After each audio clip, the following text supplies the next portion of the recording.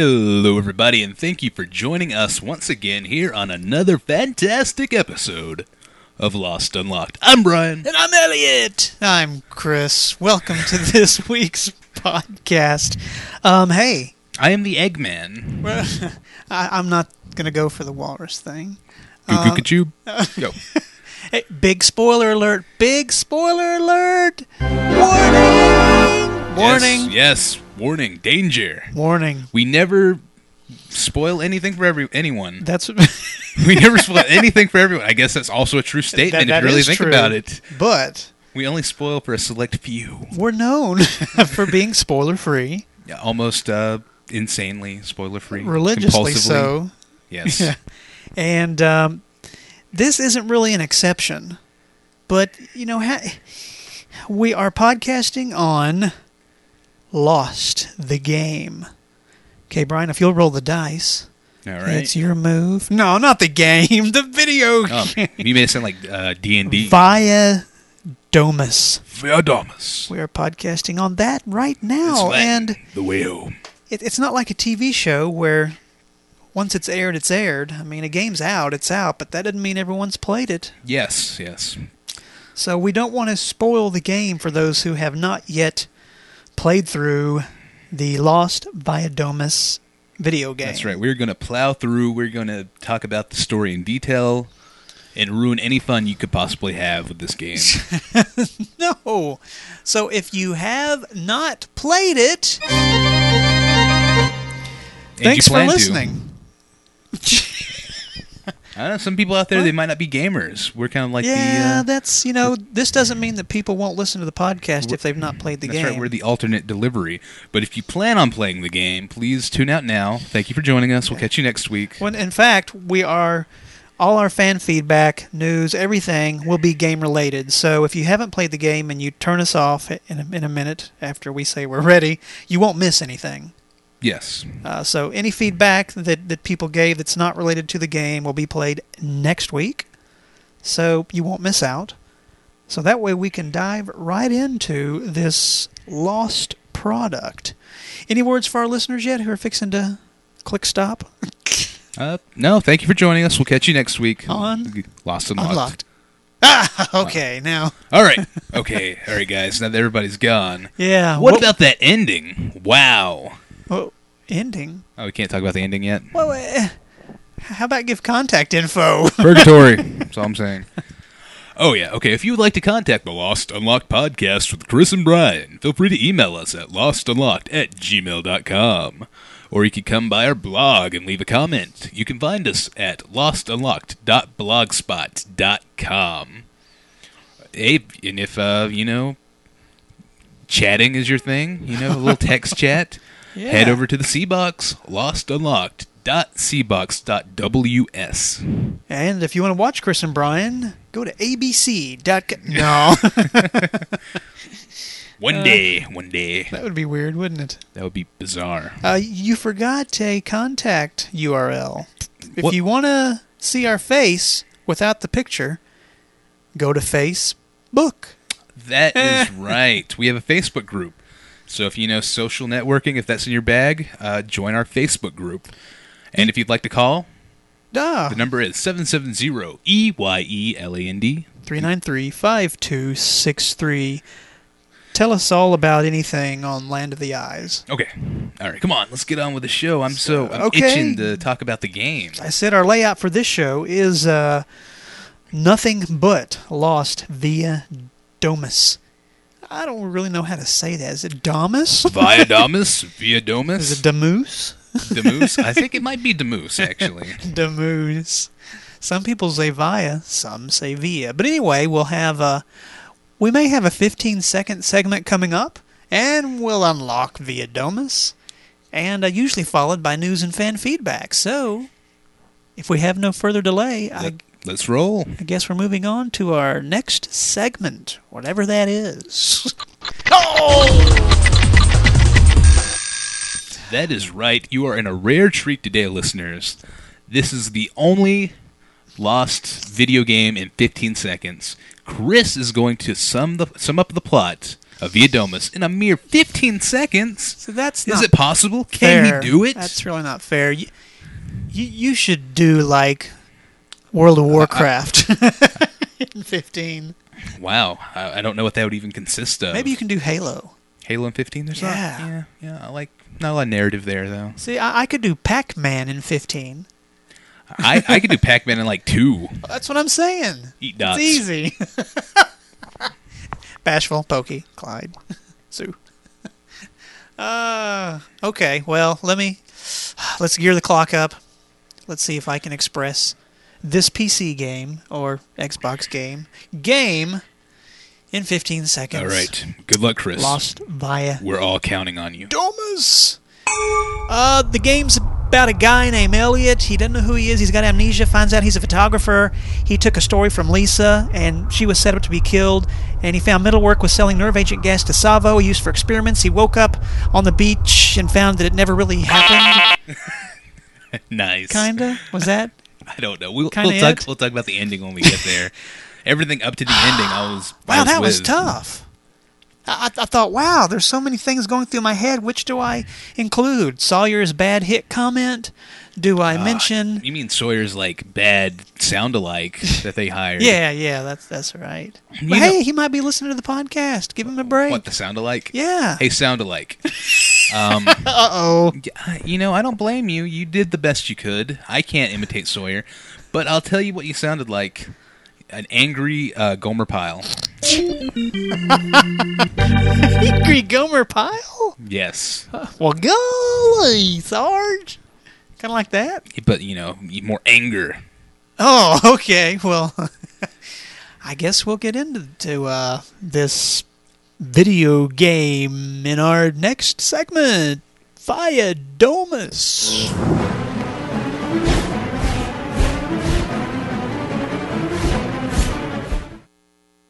Oh, you like it? Yeah, that's pretty good. Little bumper. That's not usually our unlock music. That was a teaser. Brian, if it'll put you in the mood. All right. Okay, that's the one. I'm ready to unlock a video game now. Yeah, it's kind of cool It's so because unnatural. Unlock a video game. Well, but unlocking this video game really fits our format well because the game is all about the story. That is true. It is definitely not about the gameplay. It's not about the puzzles. Oh, no, not the puzzles. And should we give our review up front or I guess after it's said and done? I guess we could give like general thoughts.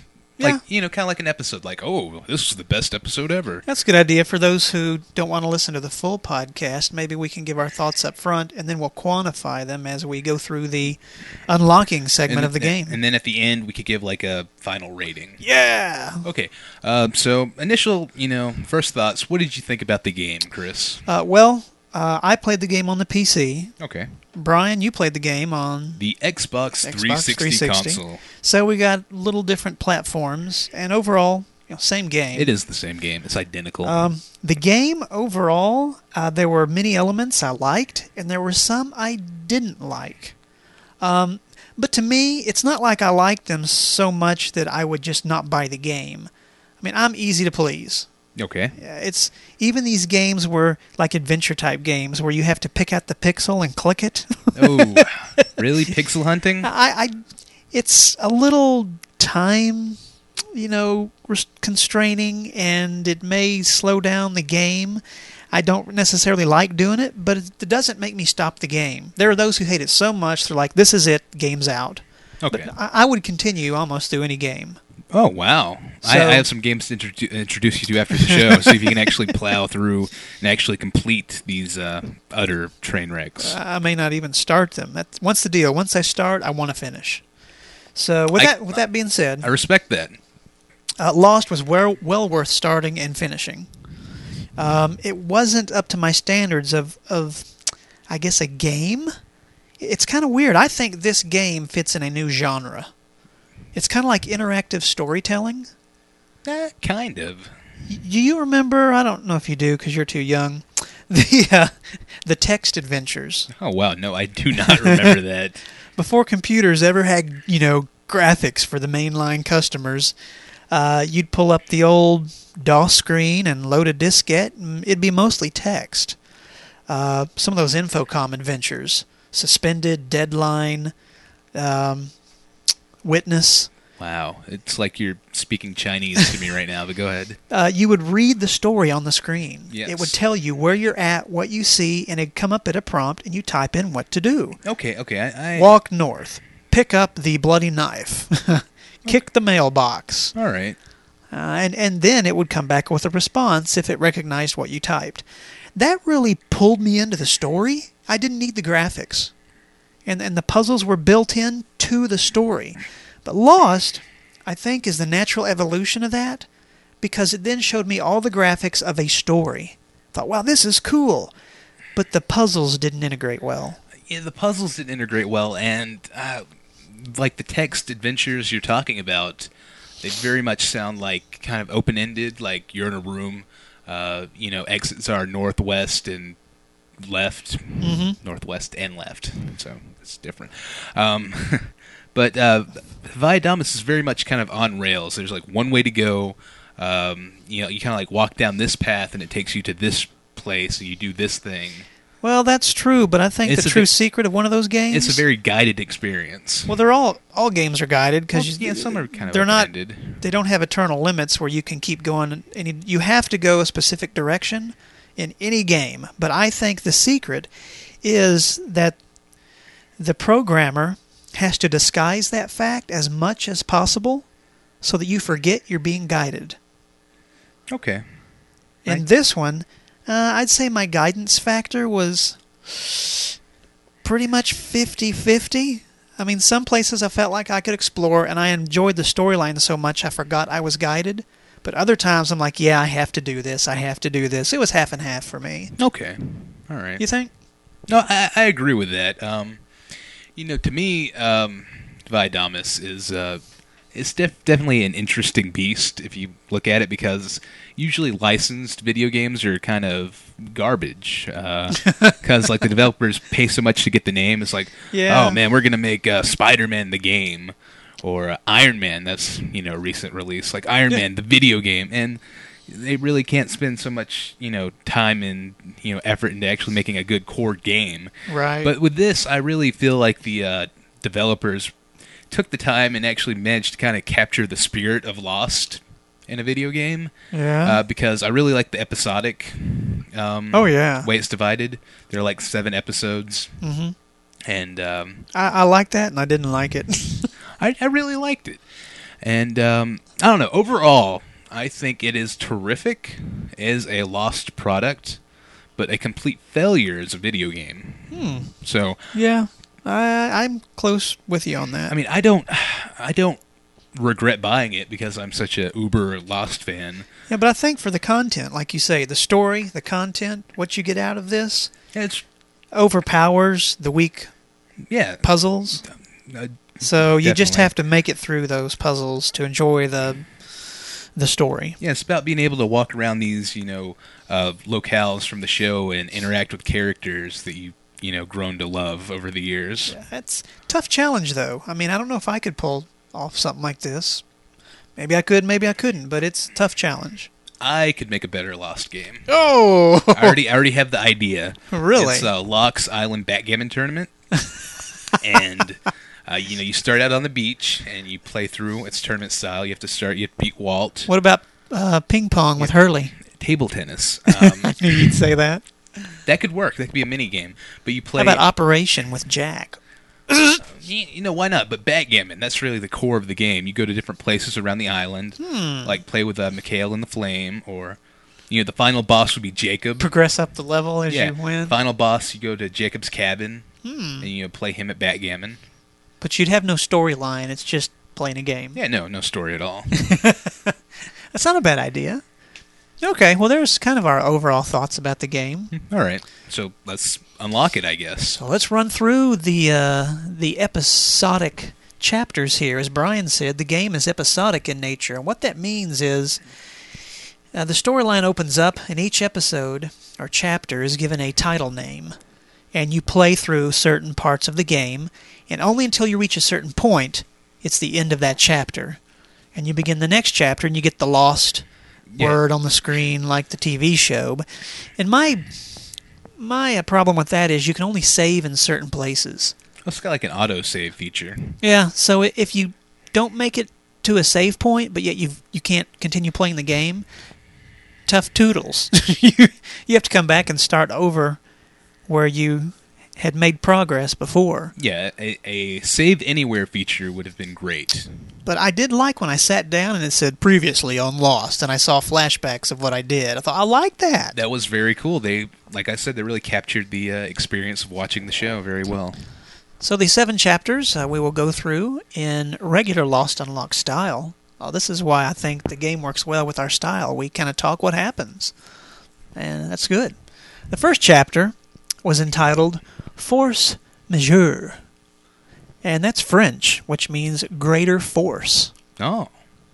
It's a common clause in contracts, so it's like a business term, which is essentially frees both parties in the contract from liability when an event prevents one or both parties from fulfilling their obligations. Huh. So that's definitely interesting. So see, one of the guys was obligated to probably kill our main character, but because of a photograph he took. But this, the greater force, freed the photographer from that death. So the catastrophic event, the plane crash. So that's the title of the first chapter. And it starts out, you board Oceanic 815, and you see Kate being led into the plane while she is in custody. You talk to Cindy, the waitress. The flight attendant. Oh, the flight attendant. They prefer to be called flight attendants, not stewardesses. There's a magazine nearby which explains there is a man named Savo, and he's won an award for his contributions to brain pattern research. And he's currently on a speaking tour in Australia. Which I guess is why you were there. Yes. Then you see the plane crash sequence, which is really cool. Yes, they definitely spent a lot of time getting that just right. I like that. You see Jen and Sun during that sequence, I think. Oh, really? And I don't think you see anyone else as far as Locke or Jack. You know, it shows you getting the oxygen mask and the back end breaks off. So it looks like you're sitting in the front section. You are not a Taily. Yes. Sorry. You are a Fusey. You don't get to talk to Echo in this game. You do not. Or Libby or Ana Lucia. Good riddance with Ana Lucia. Bernard. What? What? Man. I'm sorry. Anyway, after the plane crash, you wake up in the jungle and you can't remember a thing, which is great because it puts you on par with your main character because we don't know a thing either. So that's a good element in the game. You see Kate standing in the jungle, and you have a flashback and you remember that she was in handcuffs on the plane. And you follow Vincent to the crash site where you see Claire, Michael, Jack. Pretty good crash site. Michael's in your face. What? Isn't he? Yeah, what? Yeah. He is yelling wall. I stood right in front of him and he yelled in my face. What? Like, Michael, I'm right here. You don't have to shout. After looking around, you speak to Claire, and after you take in the scene, you speak to Jack, and he says the plane's leaking fuel. The leak's got to be stopped, so you run over to the plane where it was cut in half, and you're presented with the first in a series of many of a couple different types of puzzles that are strewn throughout the game. No, I disagree with that, Chris. Mini puzzles? There is one puzzle in the game over and over. No, there's 2 or 3. Okay, this is the first one. And it's a puzzle with fuses. It's got it's a board laid out with electrical pathways.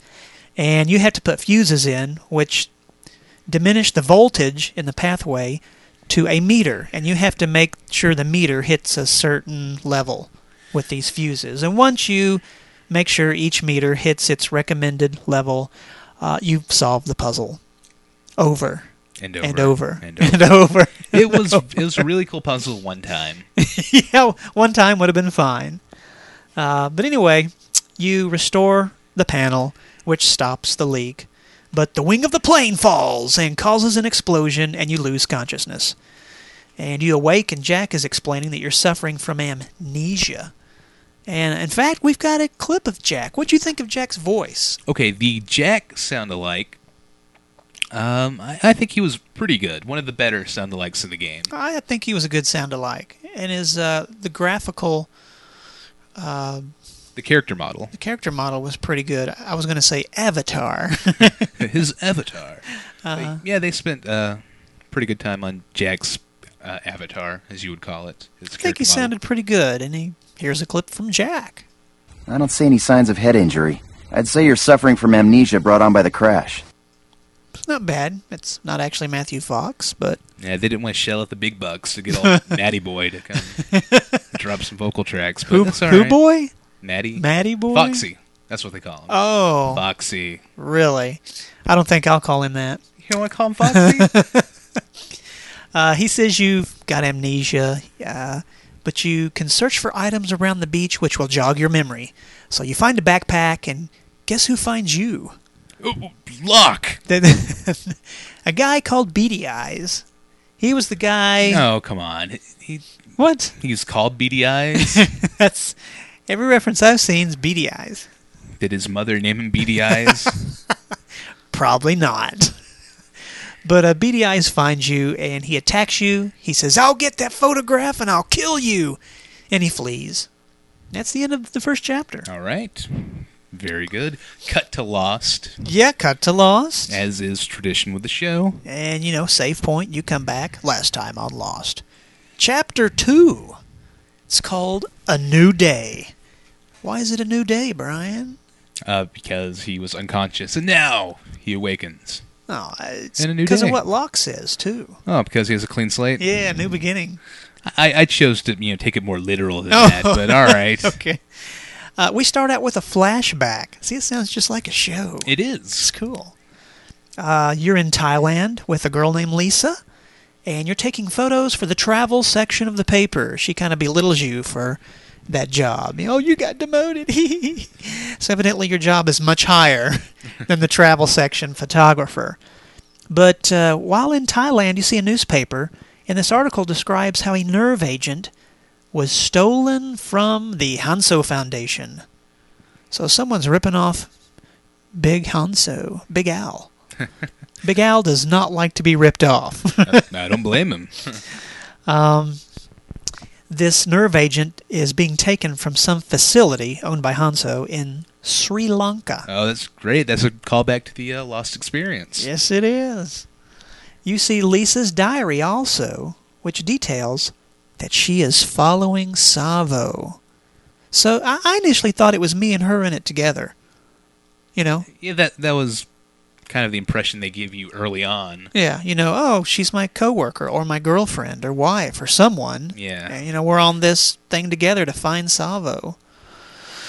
But then the flashback's over, and we see Jack and Kate and Charlie come running out of the jungle after visiting the cockpit, and Charlie falls on the beach. And, okay, I've got this written down. Do you see what he says, Brian? Okay, he says, monster? M-O-N-N-S-T-U-H. Monster. I won't disagree with that. And that's a call to Charlie's voice. Yes, the Charlie sound-alike, terrible. Here is Charlie.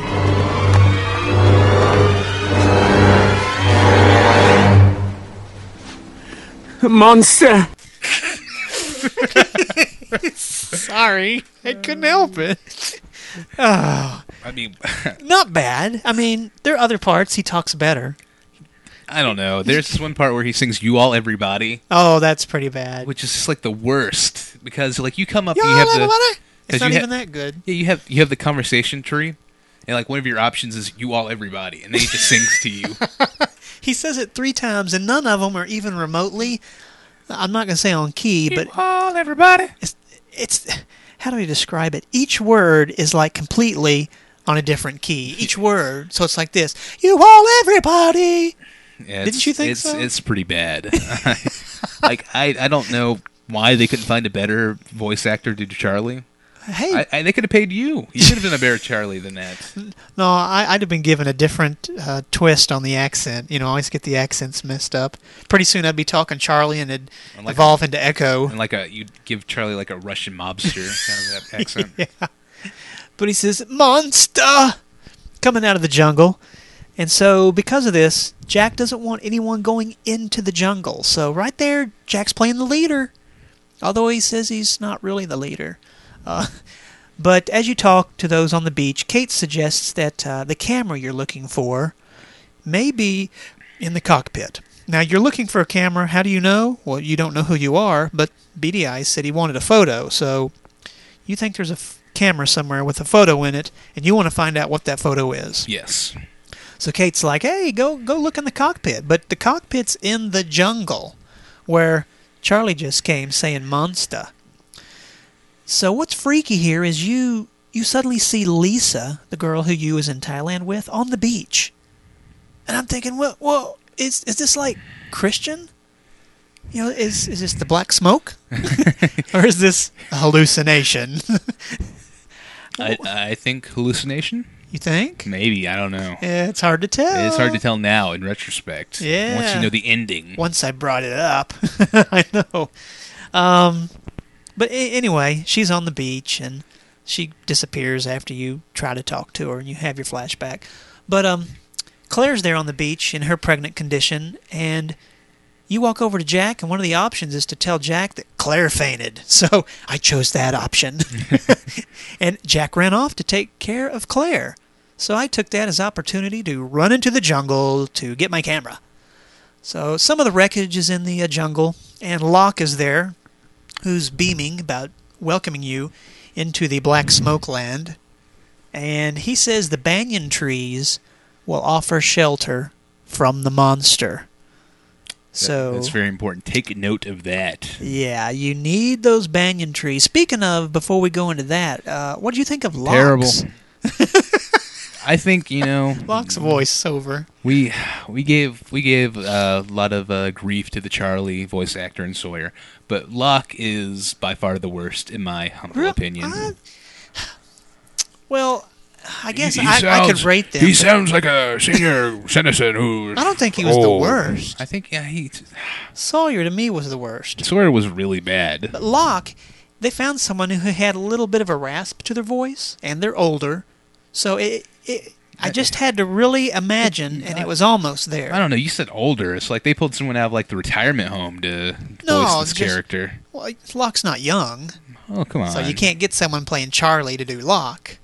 Yeah, it was a really versatile voice actor. Yeah, but anyway. All right, play Locke. Here's Locke. The French poet René Char once said, "For those who are walled up, everything is a wall, even an open door." He could have been talking about you, son. Well, that wasn't the best eclipse. Wait, what? So, for those who are walled up, everything's a wall? Yeah. Even an open door. Wow, who wrote that line of dialogue? Oh, so wait, you're not criticizing the voice, you're criticizing what he's saying. Both. Oh, both. Oh, take note, developers. Brian Diss is on Locke. Oh. Well, when Locke welcomes you to the jungle, Black Smoke is there, and you're going to have to trek through the jungle. He gives you the pointer. Hey, see these banyan trees? They're good shelter from the monster. And you're off. So you run through the jungle. And what'd you think of that gameplay element? That's not really a puzzle. You just know you have to find a banyan tree, which they're scattered throughout the forest as you make your way through the forest. That's the first situation where the black smoke is around you. What I didn't like is the black smoke travels pretty quick over the path. Yes, and the black smoke is kind of like a Ghost in Pac-Man. It has a very set it route. Is, yeah, so a pattern. It's going to go left, and it's going to go behind that tree, and then I can run. So you go to a tree and hide, but I really couldn't make it to 2 banyan trees. I had to kind of stop at one because I didn't know where the trees were. Yes. So I'm looking for a tree because you're going to die once or twice before you find these banyan trees. But what I didn't like is once the black smoke comes and you find a banyan tree, it played the same cinematic every time. And it's like a 30-second cinematic. Of you just getting like flung around like a rag doll. No, I mean when you find the banyan tree and the smoke okay. monster's coming. I thought you meant like the smoke monster actually catching you. Well, here's how it plays out. Okay, you're running through the forest. You hear black smoke. Yes. Oh, I've got to You hide. get in the banyan tree. So you go to the banyan tree, and all of a sudden, cut. It goes first person. It You goes watch- first person as black smoke, and it shows like you're coming to the banyan tree, and it's all blurry. Okay. Is that what it did on the Yes, Xbox? yes. Okay. And then it shifts to your point of view, and you it's watch all it- blurry, and you hear your heart beat. Boom, boom, boom, boom. On the Xbox, I felt it vibrate in my controller.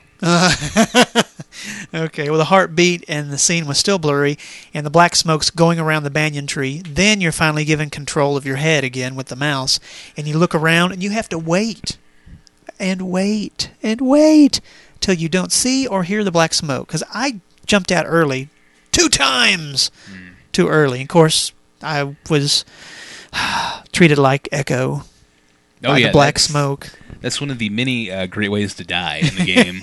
There's like a list of ways you can actually die, and being flung around by the smoke monster That's one of them. is one of many. We passed one on the beach. You walk up to the fuselage Like engine and well, it there's explodes. like a turbine and it blows Yeah. up.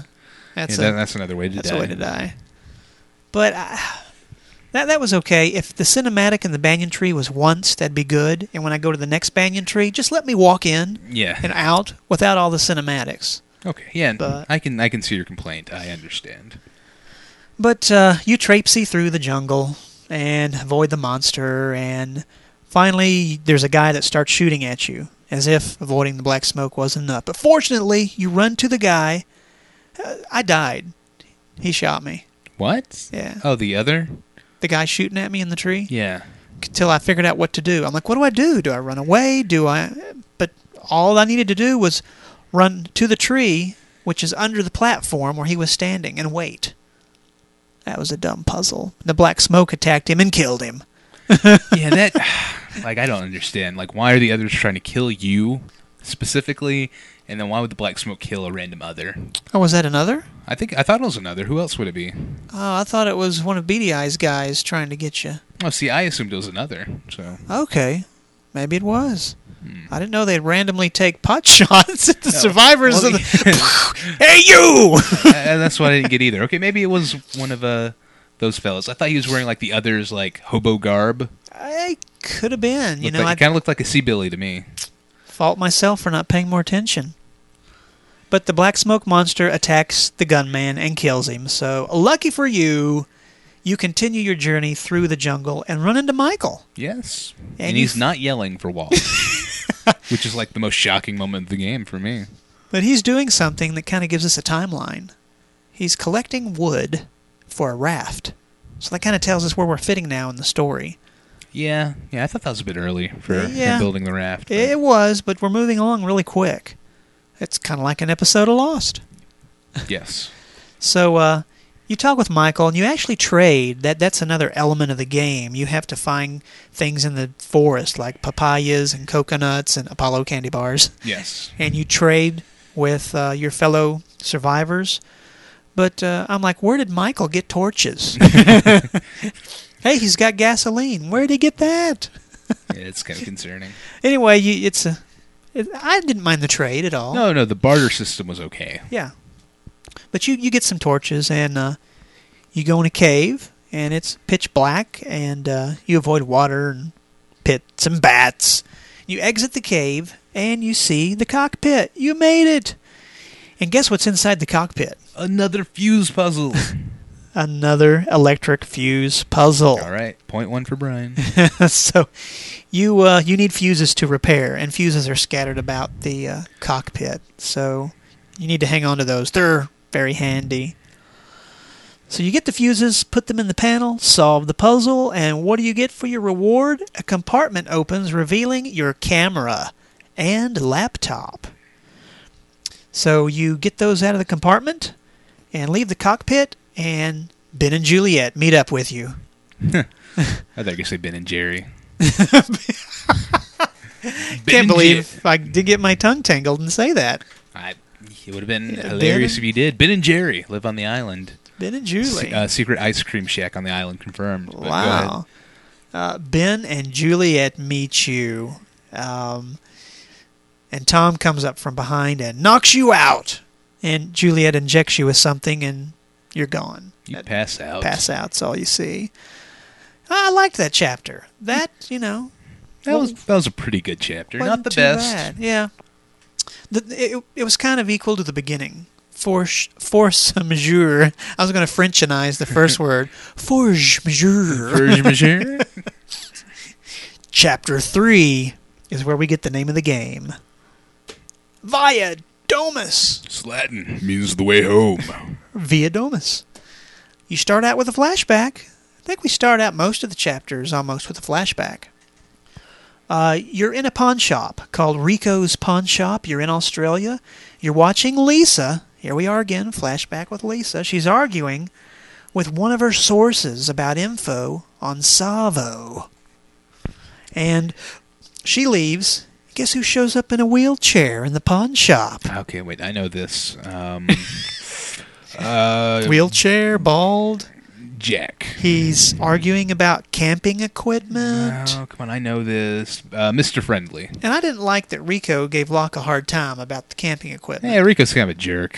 He is. Although, what what triggered this flashback is you talking to Locke. He's like, Yeah. On this island, it's a clean start, fresh start. It's all brand spanking new. It's like, oh, flashback. Like, Locke saying brand spanking new, and then in the flashback, he's talking about the camping equipment. He's like, "Come on, take my camping equipment. It's brand spanking new." I think that's like they're trying to give Locke a little catchphrase there. Yeah. I think the alternate voiceover was trying to get a new catchphrase. Yeah. That's something Sawyer would say. Brand spanking new. Brand spanking new. Not Locke. Not at all. That's very unlock. They should have hired me to write Locke's lines. I'd give them the rest, but. Inside this pawn shop, you happen to see another article about this nerve agent, and the nerve agent is sarin. It's highly volatile, and death is at 0.01 milligrams per kilogram of body weight, so it doesn't take much to kill you. Wow. The article explains that there was a test subject who died within minutes after about 20 drops of this sarin nerve agent, and it was dropped on a cloth draped over their arm. So, That's I don't know if this really exists or not. I didn't research that. That's potent stuff. But yeah, that's the stuff Hanso's dealing with. What's Hanso using it for? I don't know. There's some bad dudes. Well, actually, this deals with kind of the alternate ARG reality. Yeah. Where Hanso's actually like overthrown by Middlework. Hanso could be using it for good, but Middlework probably had other uses for this nerve agent. Middlework came and he started exploiting all the company's research. Yeah. Well, after you leave your flashback, Hurley finds you on the beach. Says, "Dude, you were well, what are you doing?" And you say, "I was stuck with the needle." And Hurley says, "Claire was too." So you take your laptop to Saeed. He says he can fix it if you can find a battery. So you ask Locke about the battery, and he says, "You have no need for the battery. The island will give you a fresh start. Brand spanking new." Oh, and I don't know. It's not the worst line of dialogue, I guess. But why am I going to Locke to get a battery? Well, Locke has stuff. Sawyer had the stuff. I guess you're right. It would have made more logical sense to go to Sawyer. But more importantly, what did you think about the Hurley voice actor? Oh, Hurley, not too bad. He was actually pretty good. He was pretty good, but the character model was terrifying. Yeah, the avatar could have used a little work. Yeah. I know Mr. Garcia is a little weightier than most of the other actors, but I mean, they made him like Mr. Potato Head in the game. Hey, come on. No. I mean, it wasn't even the weight thing. It was just like an overall kind of awful model. Well, that's what I'm saying about the face. I think it wasn't any depth to it. It's just like a big old ball. Like that. Come on, that is not Hurley. No, it wasn't Hurley at all. But the voice. But the voice. The voice was okay. Yeah, let's check out the Hurley voice. Well, you were AWOL. We were attacked too. Scott. They found him like dead with every bone in his body broken, and someone stuck Claire with a needle. Steve, Scott, who? That joke keeps reoccurring. Yes, even in the game. Kind of like the little flourishes like that really made the game for me. Kind of like the inside fan jokes. Yeah. And there were a few of those scattered throughout the game. I liked that. That was pretty neat. But you go to Locke, you ask for your battery for your laptop, and I guess you ask Locke this question because Locke then says that he'll lead you through the jungle and give you the battery, but not until you confront him about being in a wheelchair, which you find on the beach. Wonder if that was really there in the show. You start exploring the beach where the plane crashed, and you go out in the shrubbery, and there's an overturned wheelchair. Yeah, they had the wheelchair on the beach in season 1. Oh, that's right, they did. I They remember did, that. yeah. But no one asked questions. No, they didn't. They might have thought it was a survivor who died. That's Then true. they wouldn't be a survivor. Oh, wow, yes. A survivor who died. Survivor who died. Someone who died who didn't survive. There we go. Gotcha. Anyway, you say, Locke, oh, you're in a wheelchair. But I'll keep it a secret if you help me. Yeah, see, he knows just how to push Locke's buttons. Yeah. Oh, good one. It's like, okay, don't tell him about the wheelchair. I'll give you a I'll lead you battery. to the jungle. Follow my markers on the trees, and I'll meet you at the other end. Oh, another lame gameplay mechanic. It's like, okay, we'll go. Let's go to the jungle. I'm gonna go first, and I'm gonna actually mark the way. Yeah. And then you follow the random markers, just thrown about the jungle. Why can't we just talk while you show me the way? It via Domus, the way? Show me the way? Anyway, you follow the markers, and you find the hatch, uncovered. And Locke shows up and says, oh, you found another one of my secrets.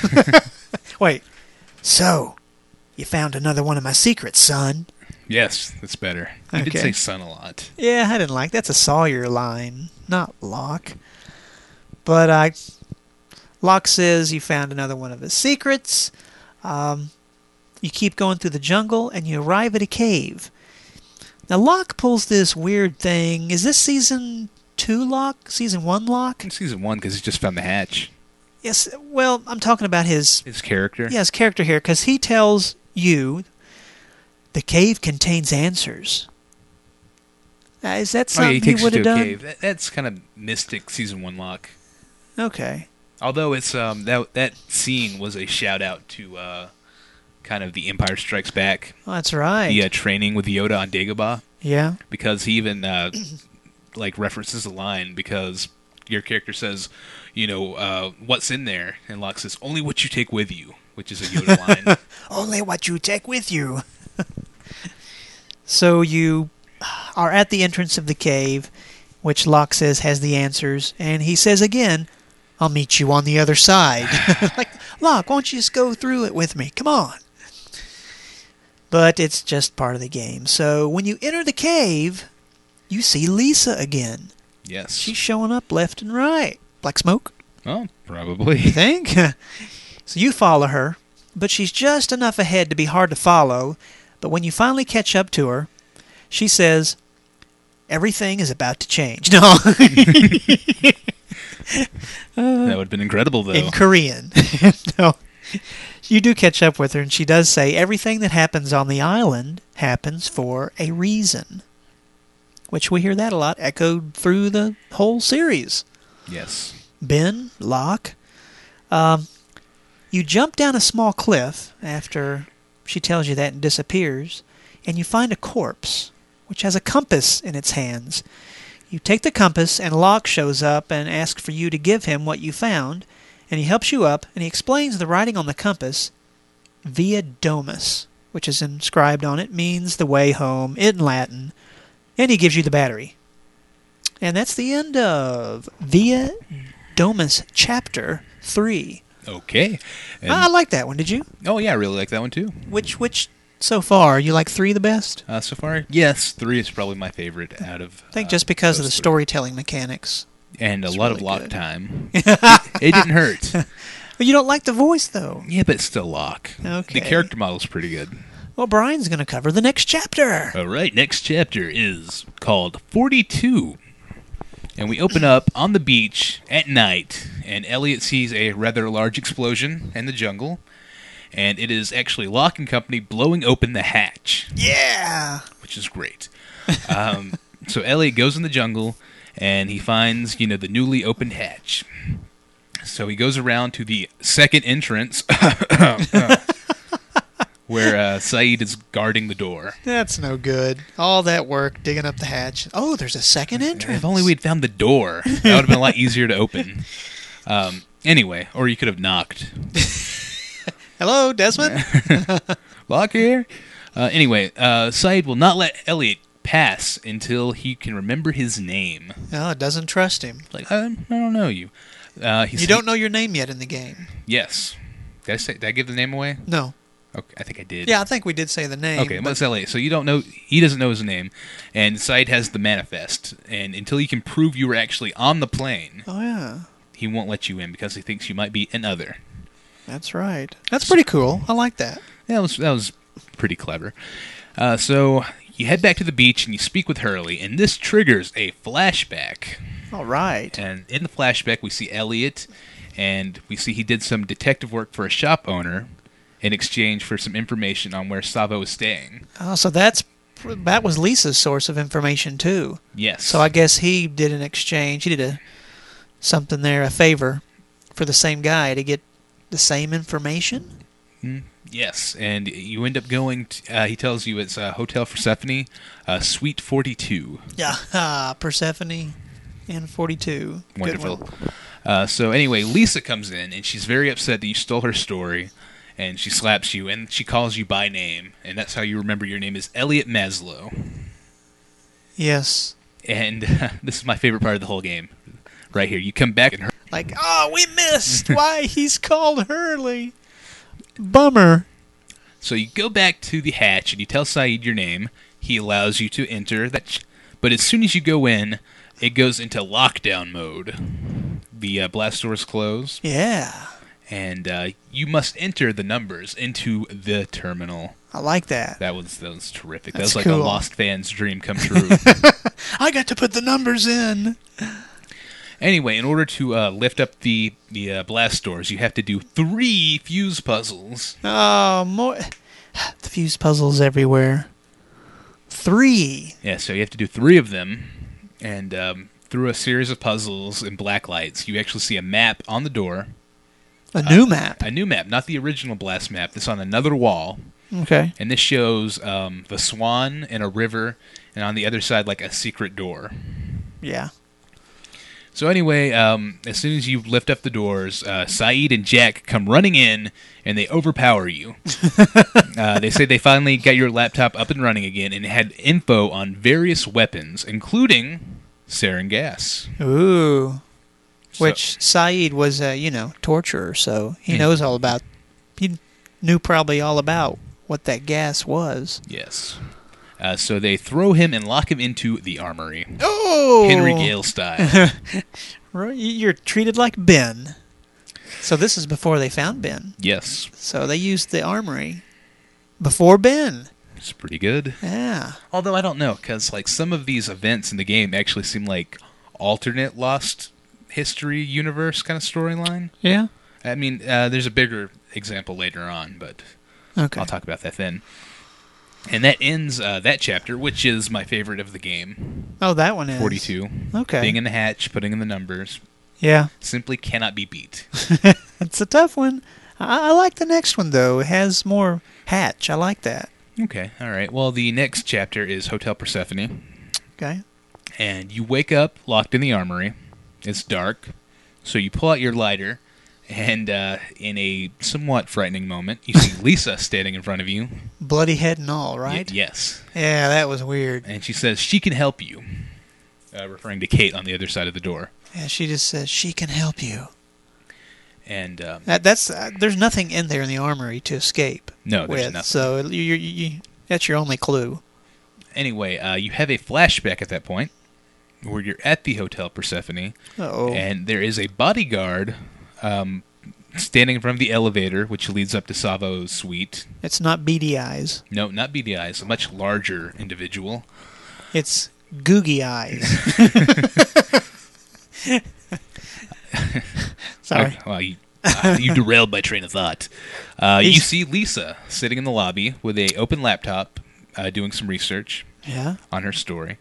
You ask her, about chasing the story, and she reveals to you that Savo killed her sister. Ouch. Yeah. We don't really get a lot of backstory on that, but that's the motivating reason. It looks like that Lisa's on Savo's trail. She's trying to expose Savo before he can hurt more people, testing this sarin gas.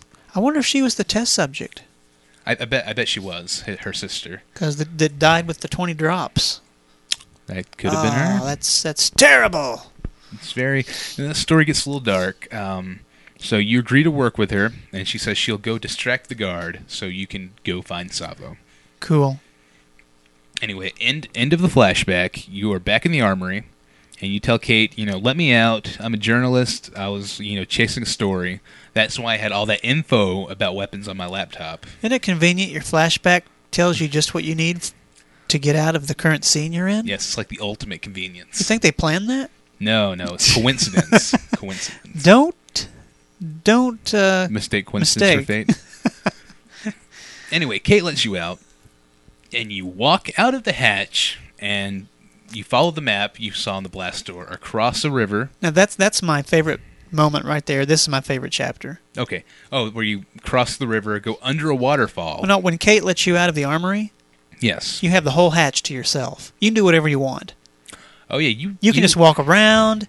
You can walk down the hall. I was in and out of the hatch. I walked up to Kate. I was like, hey, let's talk again. You have the same dialogue option, so it's like a... Yeah, she actually said she was on numbers duty. She said she was on numbers duty. She trusts you, going to let you out. Go ahead and do what you need to do. So I did. I took opportunity, walked around the hatch. I went to the computer, entered the numbers again. Like, this is fun. Actually, look up on the wall, and it reset to 108. And then I saw that you could open and close the different blast doors. And then I saw there's a blacklight menu on the computer. You could turn on and off the black lights. So I closed each individual blast door, went and looked at both sides, turned on each different black light, and looked at both sides. Didn't want to miss anything. So I found the map, which we already saw, that had the secret entrance to the Swan. And I saw the original blast door map that Locke saw when he was pinned. Yes. That's cool. That was a great moment. And there's two black lights. You turn on one black light, and you see the original map, and you turn on a second, and there's new info on that blast map door. Really? You see the... I didn't know that. Palaferi on the blast map. You see a couple of new things. It's not like it's... Is the orchid on the blast door map? I think it is, yeah. Wow. Uh-huh. So impressive. It's really cool. So I'm looking around, and I actually go eat supper while come back 30 minutes later, and I go and see the timer. It's like, oh, there's 30 minutes left. Wait a minute. Kate said she was on numbers duty. I wonder if she's going to press the buttons on the terminal. So I wait. And Brian, you saw me doing this, didn't you? Yes. So I decide to see if Kate will push the buttons. So I wait till it comes crunch time, and all of a sudden the numbers start to click. And what was 5 minutes it started beeping, or 3 minutes? 4. It starts beeping, and suddenly, guess who doesn't put the numbers in? Kate. Didn't. And you died. That's another great way to die, not pushing the button. Kate, you lied. So I can't believe that Kate didn't push the button, and she said she was on numbers duty. They should have worked that into the game. Yes, how easy would it have been to have Kate walk up, go to the terminal, enter the numbers.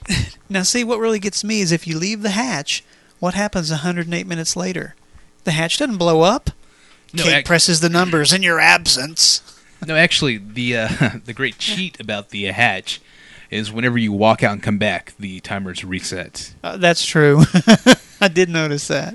It's like, oh, I just pushed the button. You missed it. But that was my favorite point in the game. I don't know why. Just an infatuation with the hatch, walking around, looking at it. No. Pressing the buttons, checking out Desmond's lair. It's like looking equipment, the shower. Checking out the layout of the hatch, the bookshelf. I actually reenacted Season 2 opener.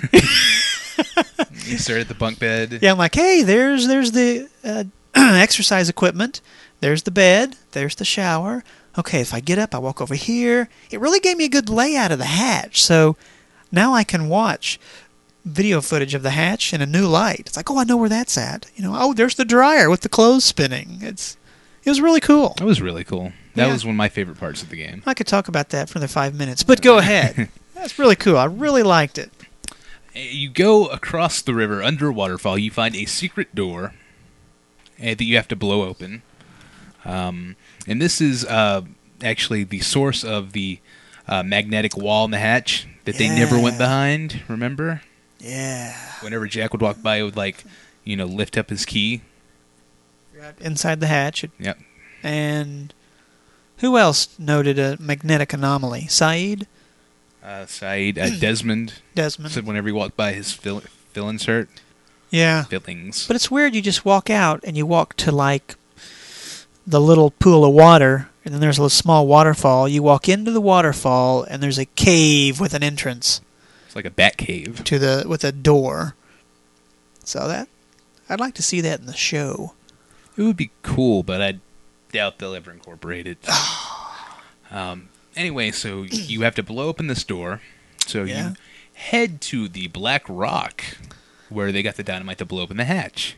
Now, how did he know there was dynamite at the Black Rock? Who told him? Hurley. Okay, yeah. You talk to Hurley and you find out That's right. that there was dynamite at the Black Rock. So this is another great portion of the game where you're walking through the jungle, trying not to be killed by the black smoke. Because the black smoke is lurking around. It's behind every tree. And you have to hide in, what were those, banyan trees? Yeah. Every so often. See, they use the same puzzle over and over. That's not really a puzzle. That's more like it's a game dynamic, but you had to do it many times. Yes, you did. They did recycle that. Yeah. Anyway, you finally make it to the Black Rock. You get your dynamite, and this is my least favorite part of the game. On the way back from the Black Rock, you can't run because you have dynamite in your backpack. But good luck escaping the black smoke anyway. So Yeah. you're carefully walking through the jungle, and you hear the black smoke behind you. And you have to look around, find the closest tree, and it's kind of slowly walk. It's like, come on, come on, come on! And you can run for a second. Yeah, but if you walk with purpose, you'll make it. You just I guess have so. You have to have it mapped out, know where the banyan trees are. On your way to the Black Rock to get the dynamite, the journey there was the first puzzle of its kind. It was kind of like a Mario style first person where you're running, jump the logs and slide under the logs. Remember that? Oh, that doesn't come until later, though. Oh, that wasn't right then with black smoke on your tail? No, that's actually after you open the magnetic door. Okay. Yes, so that's right there. But So you get the dynamite, you're walking very slow. You're walking back. I actually made it through, I think, on my first try or second try. Really, I had a little bit of trouble at that point. It's just I knew I was going to have the banyan trees because I'd heard so much about it. Yes. I'd have to have them laid out, so I just okay, pay close attention, look. Wasn't even thinking of the black smoke. I'm just walk to the banyan tree, walk in there. But there was one, I just left a banyan tree, and I Yes. heard black smoke. I'm like, oh, shoot, this is stupid. And I'm walking, but it let me make it. I just headed straight to the next patch, and I got in. Well, that's good. You decided to die. No, I went kamikaze. I waited for the black smoke to come up, and I ran at it Oh, and blew up on it. did you kill Blackie? No, I did not kill the black smoke, Oh. unfortunately. You disrupted all those little nanobots that make Smokey what he is. Yes, I did. Anyway, you finally make it back to this underwater bat cave area, and you blow it open, and you walk in, and you see this giant electromagnetic reactor. Yeah, that was cool. That was weird. I like that. I guess Damon and Carlton approved of this, but it's not canon. They'll be the first to tell you. It's well, the game's not canon. Don't pay that any attention. Well, I hate It's that. cool, It's but it's not confusing, canon. though, with canon. Canon to me, it's... If Damon and Carlton had anything to do with it, they released the info. They're the source of the show, so I consider that canon. But, oh well. But at least, hopefully, Damon and Carlton won't put anything in future shows that will conflict with what they allowed the game makers to do. So even though it's not air quote time, Canon. canon, Yes. it still won't take away from the real storyline. Yes. Hopefully not. So you walk up to a terminal, and you have to complete a lame complete the series test. A parapsychology test. Yes. I thought it was cool. You thought it was cool? So, you have to do it a few times. Some are better than others. Well, the fact that you have to take like a Dharma parapsychology test. Yeah, It's that was, cool. That was kind of cool. I can't say the questions Like, were really no, cool. the context was cool, but the Yeah. actual questions could have been better. Yeah, the questions a were little like bit this. harder. It said like IQ test 4 of 92. Question number 1. Complete the series. 2. 4, 6, 8. blank. Oh dear! I'll never Oh. figure it out.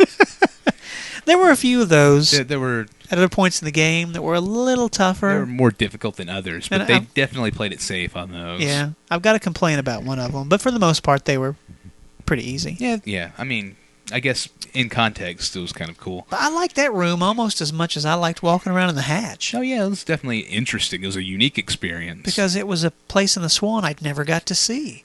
Huge thing that you have to walk all the way around the reactor. It was still shooting sparks. I was like, whoa! And I guess you could hear that hum. Yeah. Oh yeah, you can feel the bass. Yeah. So anyway, you go to the terminal and you shut off the reactor, and Yeah.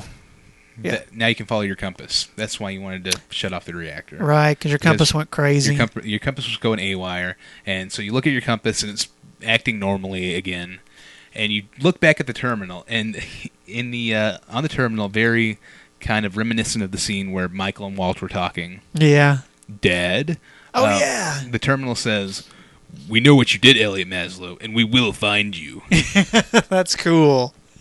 It's like End of the chapter. Cut to Lost. Ben has orchestrated everything. We know where you are. We know you're looking at the terminal right now. And so we're going to send you this text message and play with your mind. It's very Ben-esque. Yes. Okay, that's the end of that chapter. That is the end of that chapter. End of Hotel Persephone, which, by the way, I made a comment about Persephone, but that's a callback to The Lost Experience. Lost Experience, where Rachel Blake was the main character, but she went by the hacker alias Persephone, Yes. where she was trying to track down info. Wow. I love The Lost Experience. That was just terrific. It started out good, but we lost it. It was just hard to follow. No, it was hard to actually do the work. Yeah. Like go to these sponsored websites and actually track down the clues. Right. But once people kind of like assembled the videos and everything, it was Pretty neat. It was mind-boggling. I just want to sit down and watch the video of the Lost Experience instead of play it. You can go to YouTube. They have them. And Find 815 was good, whereas you got 1 point to sit down instead of chasing clues all over the globe. Yeah, well, Find 815 was better because it was so self-contained. You go there and you got a little checklist. Speaking of the hatch here, where we just found out the magnetic reactor room, and where he shut it down, brings me to Desmond, who was locked in the hatch. What'd you think of his voiceover? Voiceover was good. His character model was terrible. It's like, wow, you look like you've been living underground for 3 years, Desmond. He looked like a you're- corpse or something. He looked like a mole man. Yeah. The hair was terrible. The eyes were really freaky. Like they were looking through me. Like, stop it, Des. He looked like he didn't have a soul. But the voice, Voice not bad. not bad at all. Here is Desmond. Haven't you heard? I'm the fool who's been pushing a button for the last 3 years. Name's Desmond. I'm the fool. He's been pushing a button. They sound pretty close. No, yeah, they got his accent almost spot on. A lot better than they got Charlie. Yeah. Monster. A lot better than Sawyer. Better than Sawyer. Chapter 6 is entitled Whatever It Takes. So through this chapter, we see the flashback as the intro. You're hiding in the room at Hotel Persephone, where our last flashback left off, and Beady Eyes has Lisa. He pulls a gun on her, and you snap a picture. This triggers a memory of how you got past the guard, Google Eyes, to get in the room, where you tell the guard that Lisa is a journalist investigating Savo. You just come right out and tell this guy, hey, see that girl over there, Lisa? Yep, she's investigating Savo. I think you better go apprehend her. Oh. What? That just seemed dirty. That was terrible. That was bad. You're a jerk, Elliot. Yeah, my view totally changed of myself. I mean, of Elliot. Of Elliot, yeah. It's like, he's spending all this time trying to remember his past. Maybe he has good reason to forget. Now, if you've played the game, and hopefully you have, or else, Don't bother playing it now. you're just listening to us thinking you're not going to play. But at this point in the game, when Elliot approaches the guard and gives that information to Google Eyes, and he goes off to get Lisa, and he's taking Lisa off.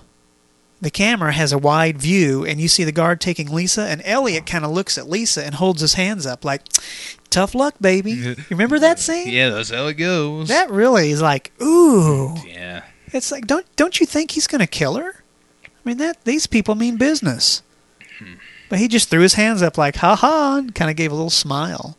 It's like, ouch. But It's terrible. yeah, but Elliot's not a bad guy. Maybe he didn't know that was going to happen. But you slip into the elevator and take advantage of this moment. So you're back on the island, and you're following your compass through the jungle. And the monster approaches you, and you play... This is where you play that first-person Mario-type style runaway sequence. Yes. It's like a platformer. It's you not... You have to jump over logs and kind of slide. It's not a side-scroller, but it's like a 3D scroller. It's like third person. Yeah, and you just third-person watch Elliot run, and you just control him jumping and sliding under various obstacles. And that was kind of fun. I kind of liked that.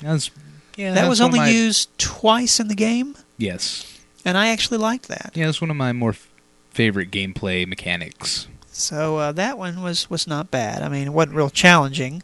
I like to see him hit the logs and fall over the rocks. Black smoke catches up with you. But you play this little runaway sequence, and you come to the sonar fence at the barracks. And Elliot faces the monster here like Echo. I didn't really understand this. Yeah, I didn't like that either. It kind of cheapened the Echo moment. I mean, that's such an Yeah, iconic it moment. did. Echo staring down the black smoke. And here Elliot did the same thing. Yeah, The camera pans and he's who looking is at he? smoke. Who is Elliot? He's a jerk. He hasn't earned the kind of love and respect Echo has. Well, at least we didn't see flashes in the smoke of Elliot's past. I think it's because the game developers were cheap. Who knows? It'd been funny if it flashed pictures like a light bulb, like a camera. Because Elliot's a photographer.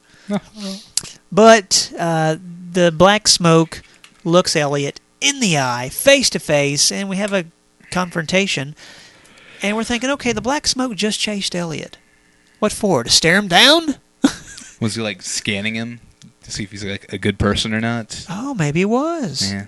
Because We still don't really know the true nature of the black smoke. let's say that, through this game, we hear that Ben doesn't think Elliot's a good guy, worth saving. And Juliet differs. She thinks Elliot's good. So maybe this is a defining moment where the black smoke is after to kill him. But this is the moment where we find out he's guilty for Lisa's death. Yes. So maybe he feels remorse. Maybe that's why the black smoke let him live.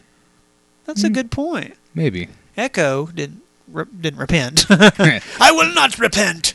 Yeah, no. I'm a priest, and I say no.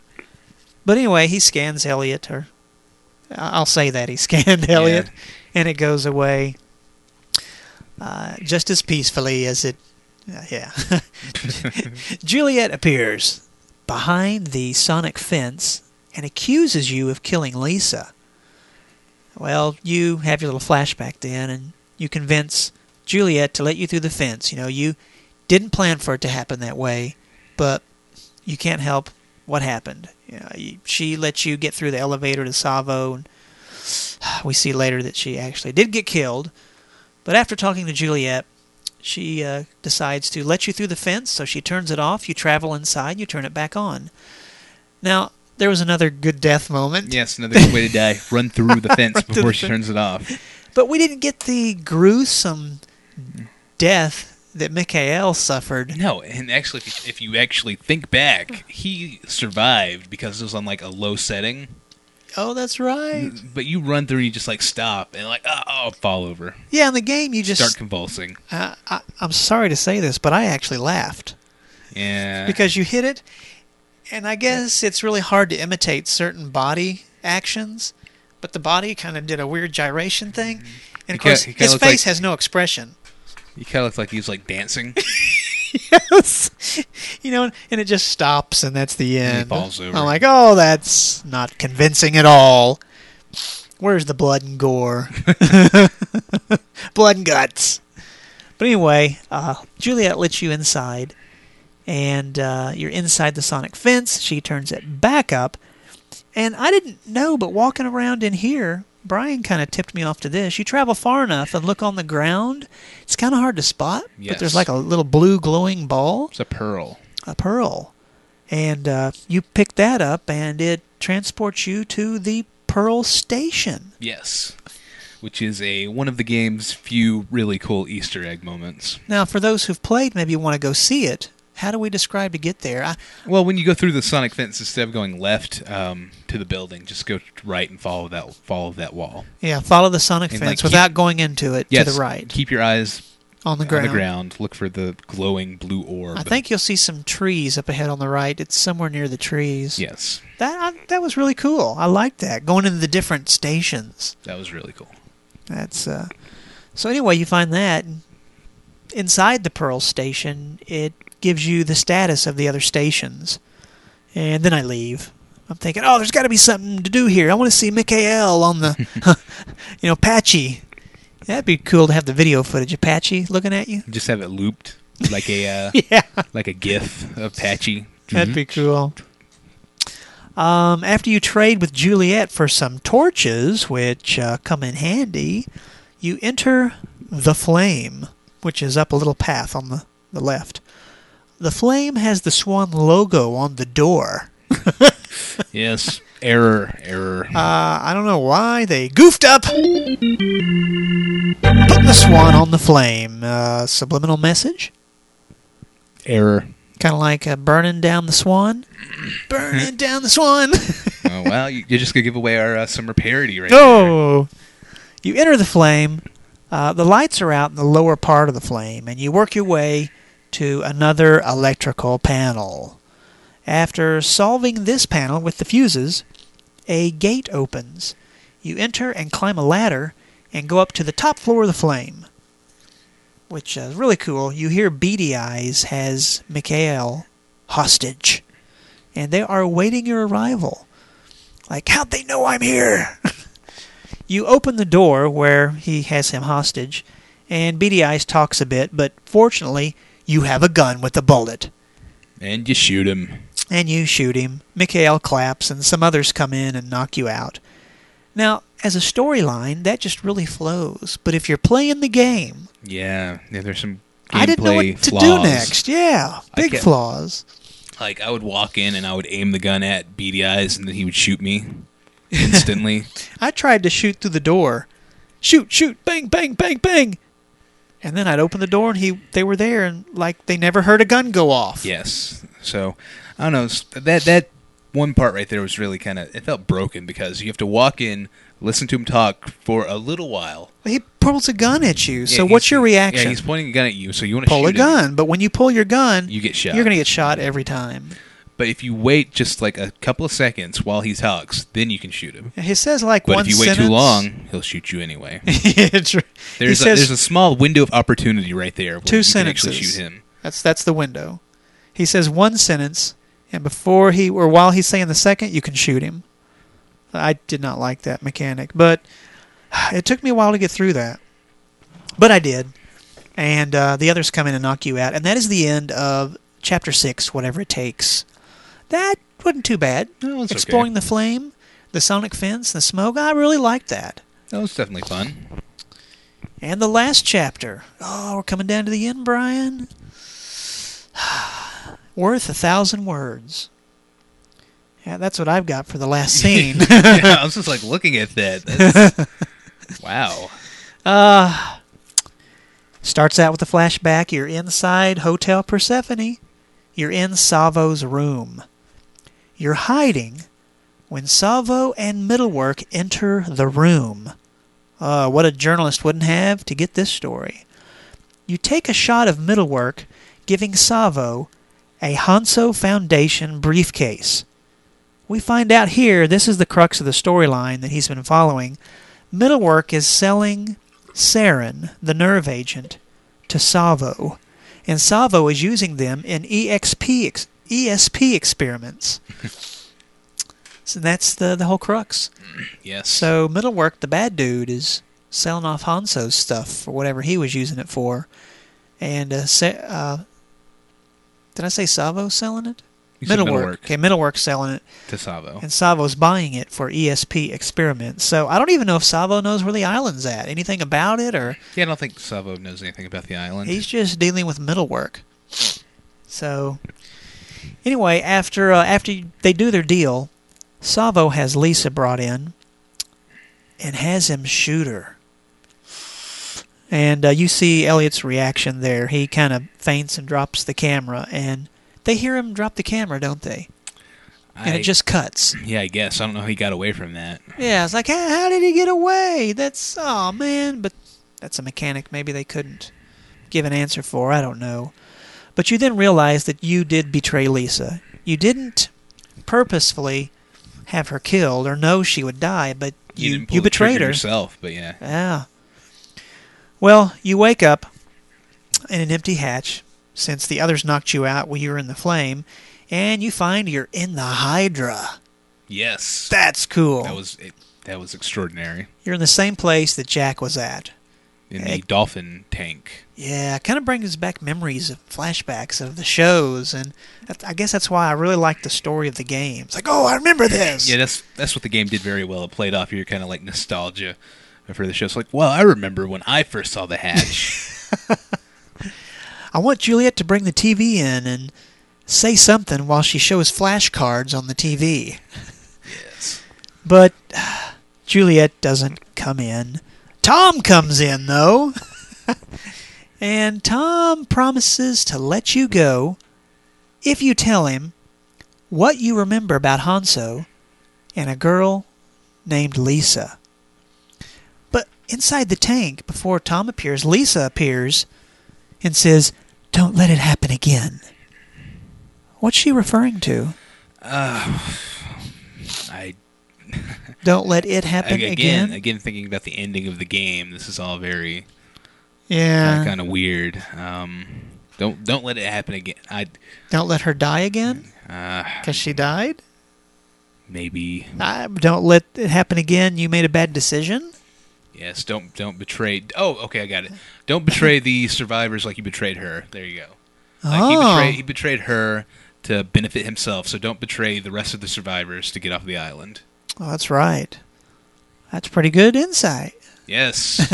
Case cracked. She says don't let it happen again. So Tom shows up and promises, "I'll let you go if you tell me what you know about Hanso and Lisa." So you tell Tom what you saw in your flashback, and Tom complies and lets you out. Isn't that weird? That was weird. I guess he was probably under orders from Ben, like, okay, when you get the info, let him out. And you get to explore the whole Hydra. Yes, that was a lot of fun, too. It's kind of, I spent quite a while looking around thinking there's got to be some Easter eggs here. Got to be, And then you go in this room and you see this holding tank with a shark in it in some sort of a gurney. That was kind of like, with the ambient sounds in there, it really kind of pulled me into the game. I was like, oh, look at that. I want to get a machine and operate this and pull the shark out, which you really do. So I got to live my dream. Oh, well, Chris's best game ever, confirmed. But the first time I saw the room and saw the shark, I didn't see the terminal sitting there. Yes. So I explored the rest of the Hydra, and I found another electrical panel. Oh, I don't know how to work this puzzle. This is so new and different. I need fuses. So I went back to the room with the shark and the container, and I saw the terminal. And the terminal offered a psychology test like the others do, and when solved, the shark is raised up to a bridgeway where you walk up to the shark in the gurney, and there's a device attached to the shark, which fortunately has a lot of fuses in it. Oh, yes. What a coincidence. So you put the fuses in the puzzle down the hall, and when solved, a door opens in the Hydra where Ben and Juliet are awaiting your arrival. How'd they know I was going to open that door? No, I don't know. You think Ben sees the future, so... Yeah, that's right. So you walk in. They're kind of sitting at like a table, though. It's Yeah. kind of like Apprentice style. Almost. That's kind of what I felt like. fired. You're fired. Ben, as you go in and talk, it's like he's been awaiting your arrival. He says that he'll let you go home if you will lure Jack to the Black Rock in exchange. And he does say here that the others let him find the compass, and they've been manipulating him all along. Classic Ben line, Yes. see? It's all been like a Ben mind game up to that point. I love this. It's like, what? How'd they know I do this and this and this? It's just like the series. The content was great. Ben knows all.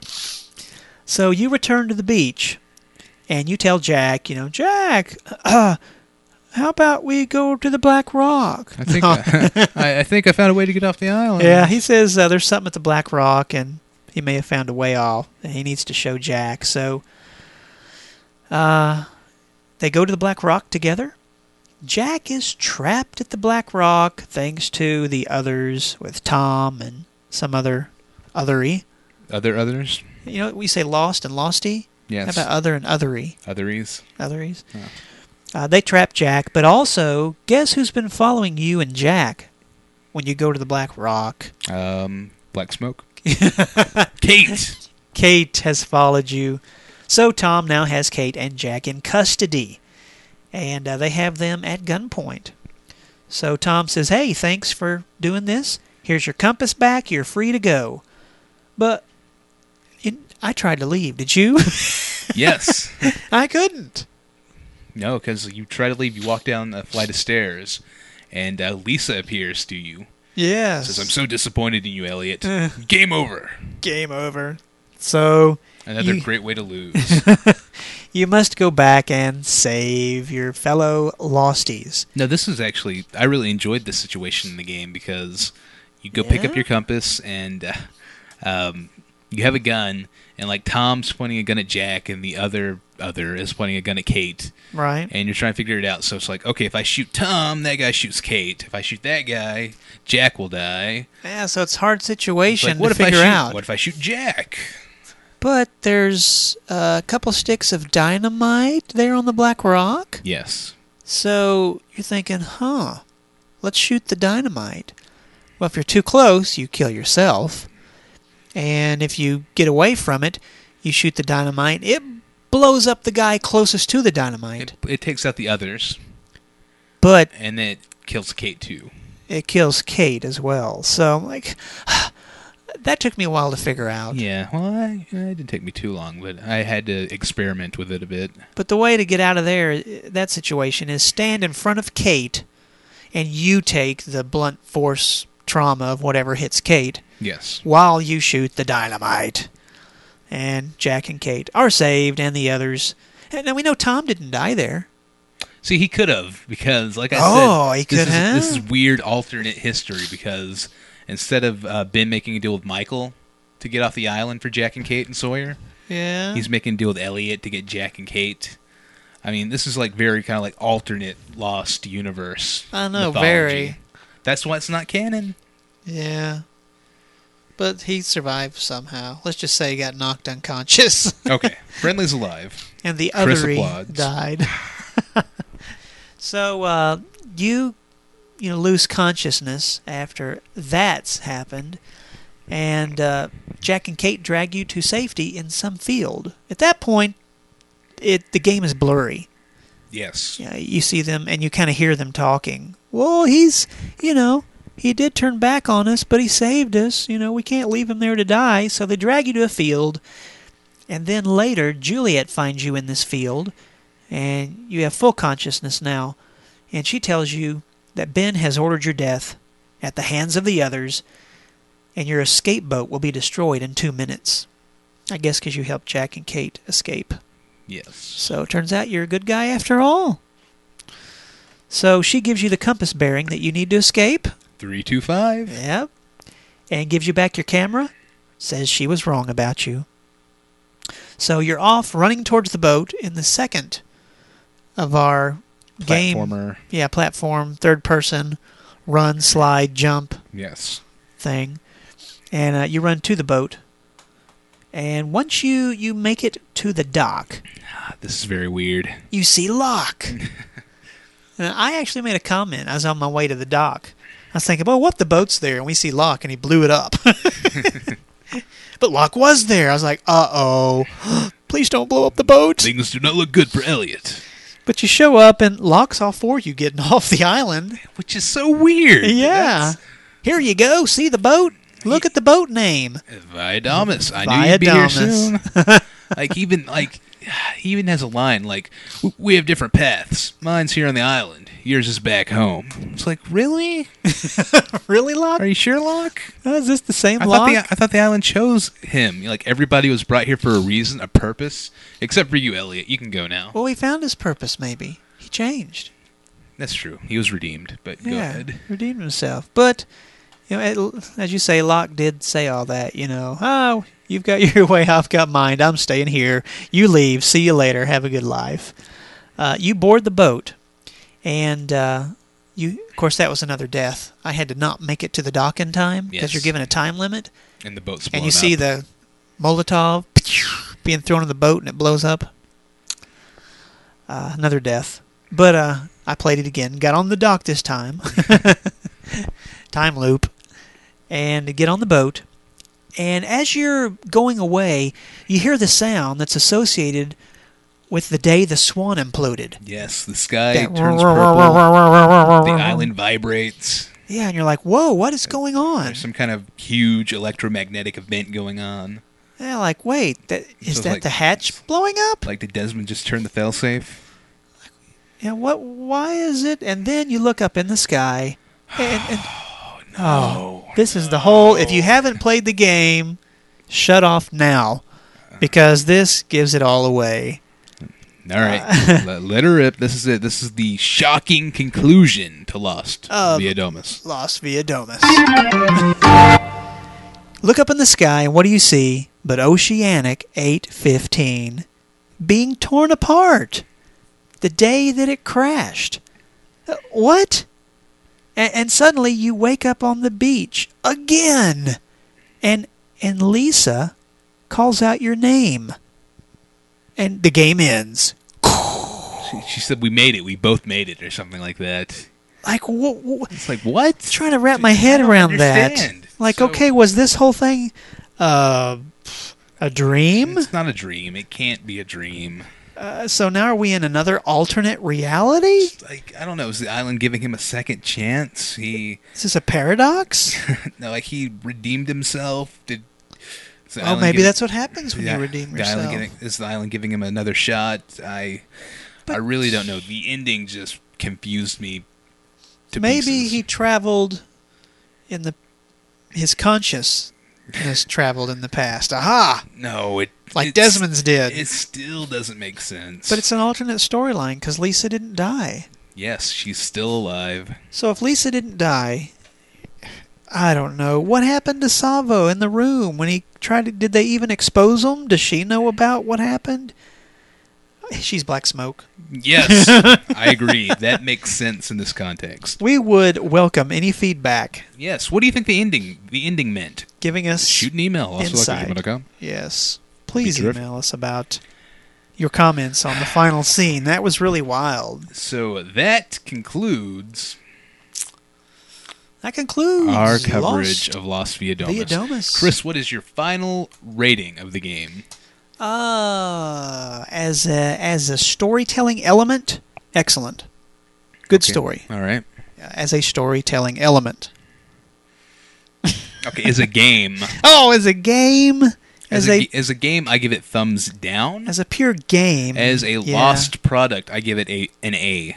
Yeah, I mean, you've heard us rant about this for a whole hour, and we like the story. If you're a huge Uber Lost nerd, I think you should own it. Oh, yeah. I mean, right? I mean, especially now. I mean, the PC version was $30 when it came out. I mean, I'm sure the price has dropped a little bit since then. Yeah, mine's on eBay for $5. No, Oh, wow. I'm kidding. I'm hanging on to mine. No, you heard it, kids. Don't play this on a laptop. Yes. I guess you need DirectX 10 and probably a pretty good video card to play it. It's one of these games for Windows, and it's on DVD. But I enjoyed it as a, like I say, story. But the game, Yeah. So, but All right. Well, that does it. That closes the book on Lost, Viodomus. now that it's over, I'm kind of sad. I wish there were other games we could play and go over. I don't know. Maybe they'll make another Lost game. I'm sure, Ubisoft still has the license Yeah, that's to make a Lost game. I don't know how well this true. one sold. Just think if there's a game after the last season of Lost to take you more into the Lost universe, given what you know Yes. through all the seasons. Oh, that would be pretty cool. That'd be kind of a unique product. I don't think any other franchise has done anything quite like that. I Yeah. could be wrong. I don't think they... But Lost is known for doing things out of the box.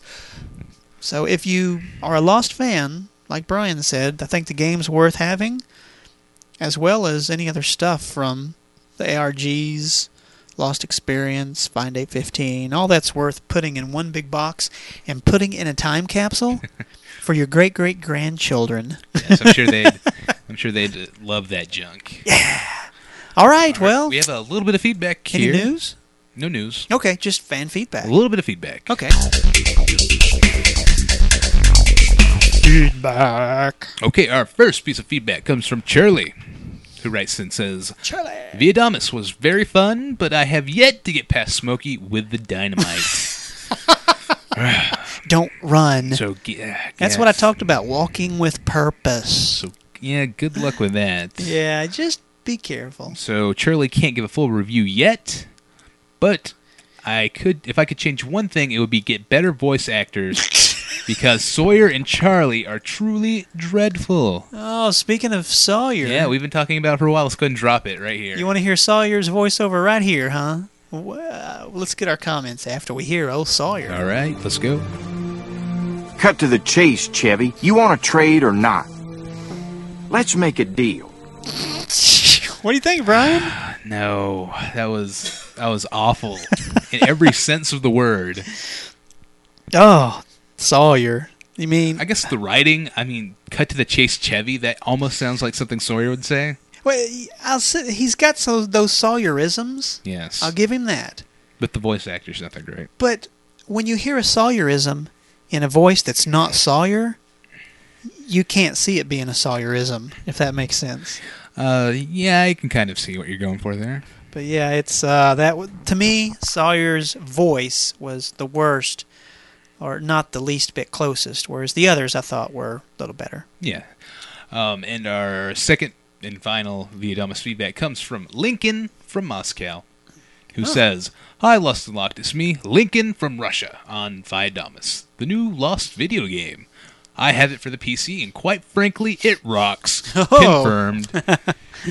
But out of 10, I'd have to give it an 8. The reason I kicked 2 points off is that the character you play as is not ever mentioned in the show. Well, I mean, it's the same thing with Lost Experience. Rachel Blake, Sam Thomas, and Mum. Well, Lincoln says they should have made it from... They should have made it from an other's point of view. Perhaps Ethan or Ben. I think that would have been kind of cool. Like a game from another. But I don't think I would have necessarily faulted the quality or the likableness of the game because it's a character we don't see on TV. Yeah, well, maybe if it was a character we, know and love, maybe the ending would have made sense, and maybe it'd be canon. Because this puts you in the same predicament our hero's in. You have amnesia. You don't know what's going on. Yeah, I guess. So it's kind of hard to fit you in someone you've seen on TV because you already know what happens. This kind of works you into the universe. So, I don't know. I'd have to actually give it points. Really? Instead of take away for that element, yes. Did a good job because they play you with someone that fits in very well, and you leave the island. I don't know about that last scene. Let's just ignore that. Yeah, but very well. But anyway, Lincoln says that's why they downgraded to an 8. Yeah, that's why he kicked off a few points. Okay. And he signs the email from Russia with love. Oh, good.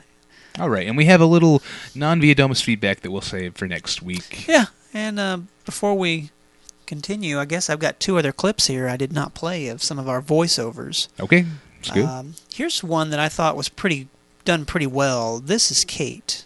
I saw a dog around here. It must have been on the plane. Maybe it can lead you there. You're not coming?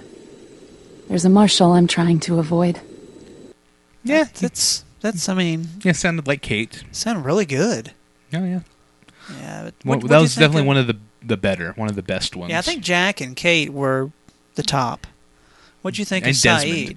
Saeed? Saeed was okay. Kind of mediocre at best. Here's a Saeed clip. If you enter the hatch, you must take responsibility for the numbers. It's time to show you can be trusted. I think that was really good. Really? Yeah. Yeah, it's okay. Oh, what? That's tough. I think they did a good job on Saeed, Jack, and Kate. Desmond. Desmond, you like Des. I think they did a really good job on Desmond. I think they did a good job on Tom, too. No, they actually got MC Gainey. Oh, that's why it was so good. Yes, it was like spot on. They also got Michael Emerson. Ben was pretty good. And Juliet? Juliet. They got Juliet, too. They did? Yes. Okay. And what about Michael? I don't think so. Michael wasn't bad. Yeah, no, he wasn't too bad. Vincent was pretty good. Yeah, Vincent, I mean, that was couldn't incredible. tell the difference. Yeah. Okay, well, that's it for feedback, and that concludes it. That's for the Lost end Via of Domus. the... Yeah. Man, I'm going to miss this. Like I say, I wish there was another game. I like this. I think my view just went up after covering the game. Like, I like it much better. Oh, well, A+. I think I'll play it again. No, well, right now? In the next couple of weeks. Okay. Keep me busy. So, all right. All right. Anything well, else? Excellent. No, that's it. I don't have anything to add. Cool. So thank you all for joining us here on the very special Via Domus podcast.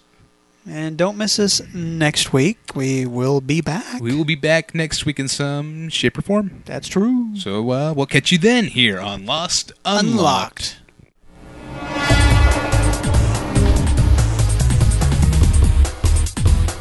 I'm not lost anymore.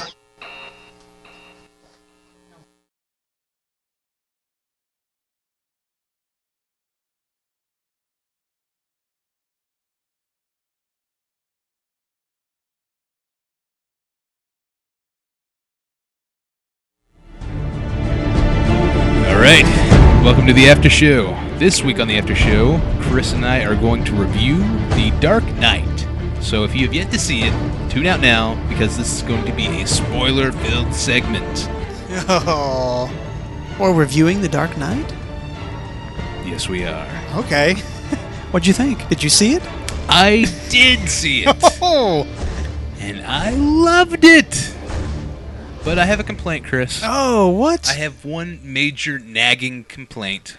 I know what your complaint is. I can't shake it. I know what it is. What do you think my complaint is? Your complaint is that Richard Alpert didn't remove his mascara in the movie. Wow. That's spot on. That's not quite what I was going for. But they did have Nestor Campbell, who plays Richard Alpert. Mm-hmm. Kind of took me out of the movie, though. I'm going to be honest with you. It's like, wow, Richard is the mayor of Gotham. I like that. That sounds weird.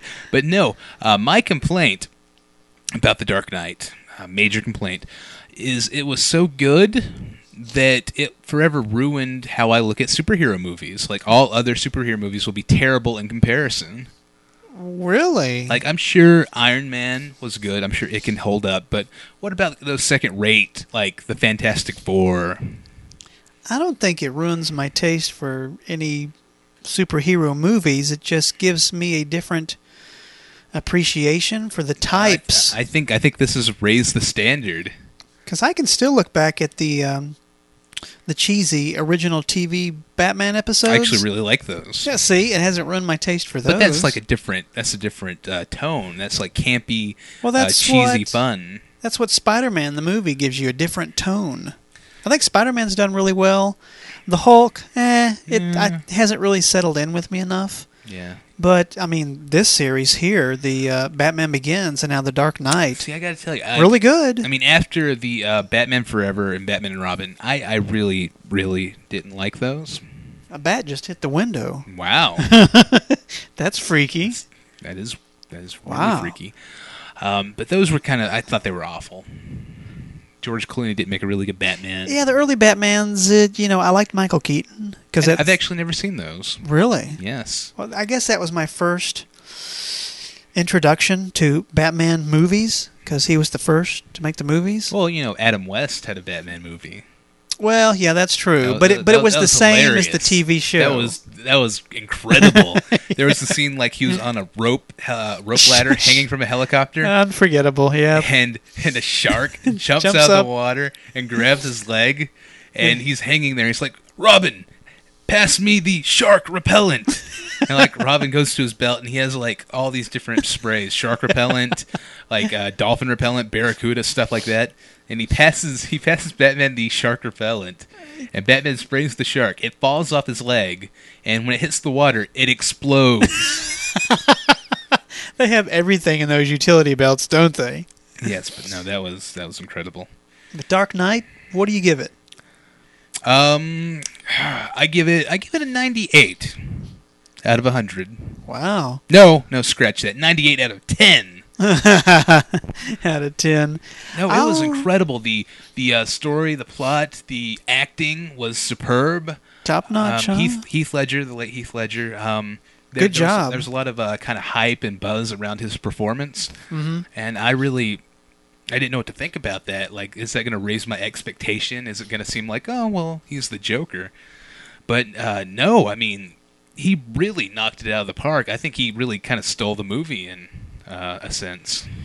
I guess this is a weird way to look at it, but this could be some sort of a tribute to Heath, even though he's not here. Some people might have a problem watching it just because of what happened, but no, I think he did an excellent job. No, I think it's like a testament to his good acting, to his how well he did, because he so was the Joker. I mean, I wasn't even thinking about like the tragedy, like how he passed away right after filming this. I mean, to me, sitting in that theater watching it, he was the Joker. I was completely wrapped up in the character and in the storyline. Did you know that Jack Nicholson called him? No. And told him that he needed to be careful on how he got into this part because it could mess with him a little bit? No. And I think that's where the rumors went off from. So did that actually happen, or is that hearsay? What is your source? Well, my source is my brother, who usually doesn't make stuff up. So he is a big believer in the internet, though. Yeah, he heard it probably from somewhere, so I can't really verify that. Can't confirm. Right, so I won't say. Can't confirm. That's just I heard from someone else who heard. But no, from what I've read, I read an article in Entertainment Weekly that said, that there's like nothing to those internet reports. That he right, really, that's what I hear. Really level head. But wow, I mean, Christian Bale, good job. Yeah. What about the Batman voice? You either die a hero or live long enough to become a villain. If we don't die together, we'll live alone. That's not the line, Chris.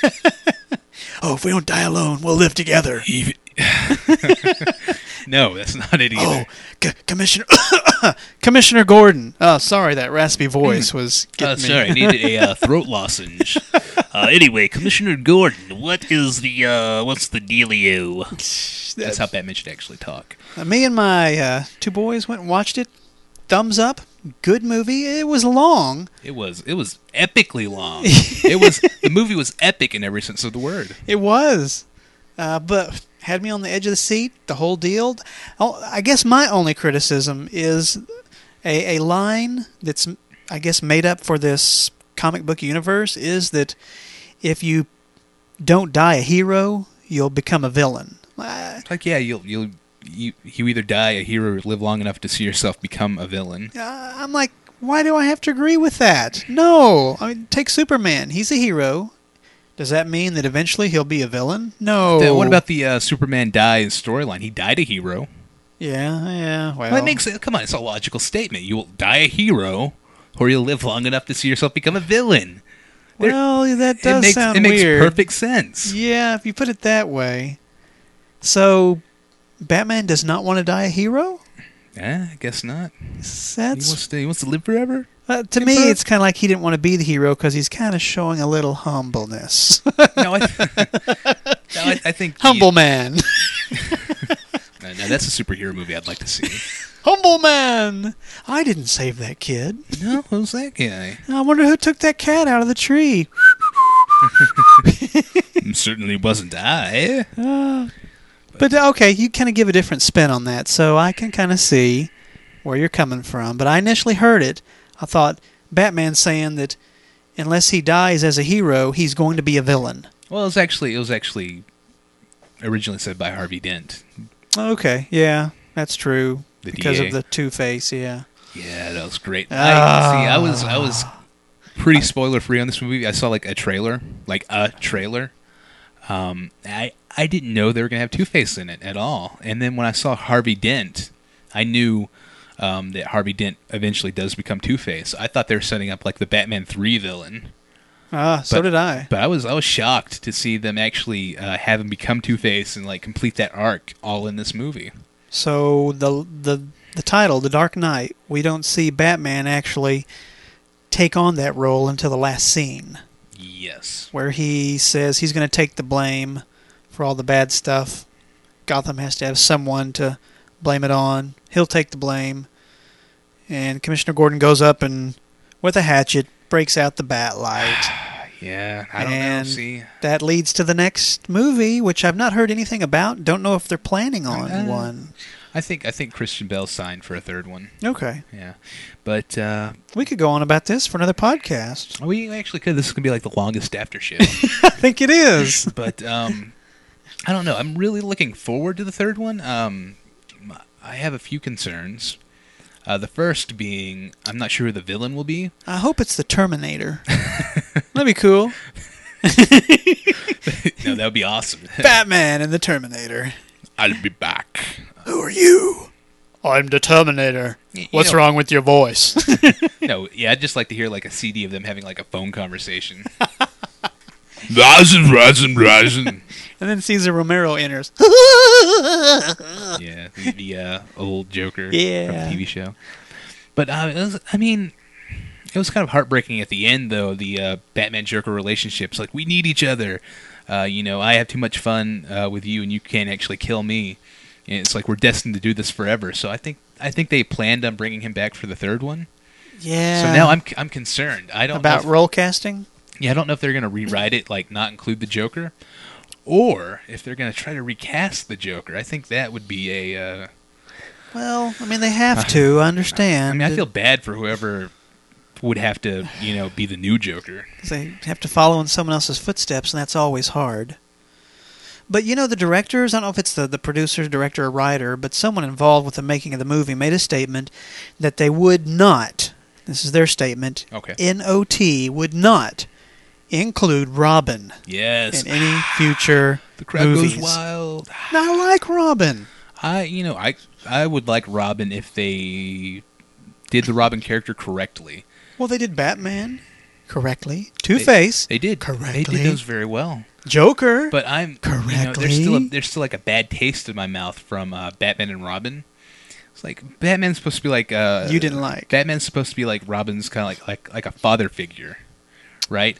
But that's how it is in the comic books. But Batman was like, I don't know. I got it as their buddies, not really father figure. No, Robin's like 28, and they have this relationship where, some of the dialogue in that movie, Batman drives off in the Batmobile and Robin has the bike. He's like, when am I getting a car? And they have kind of like that falling out. And it's like, you're not my dad, Batman. It's like, no, I'm like 3 years older than you, dude. I'm not your dad. I don't know.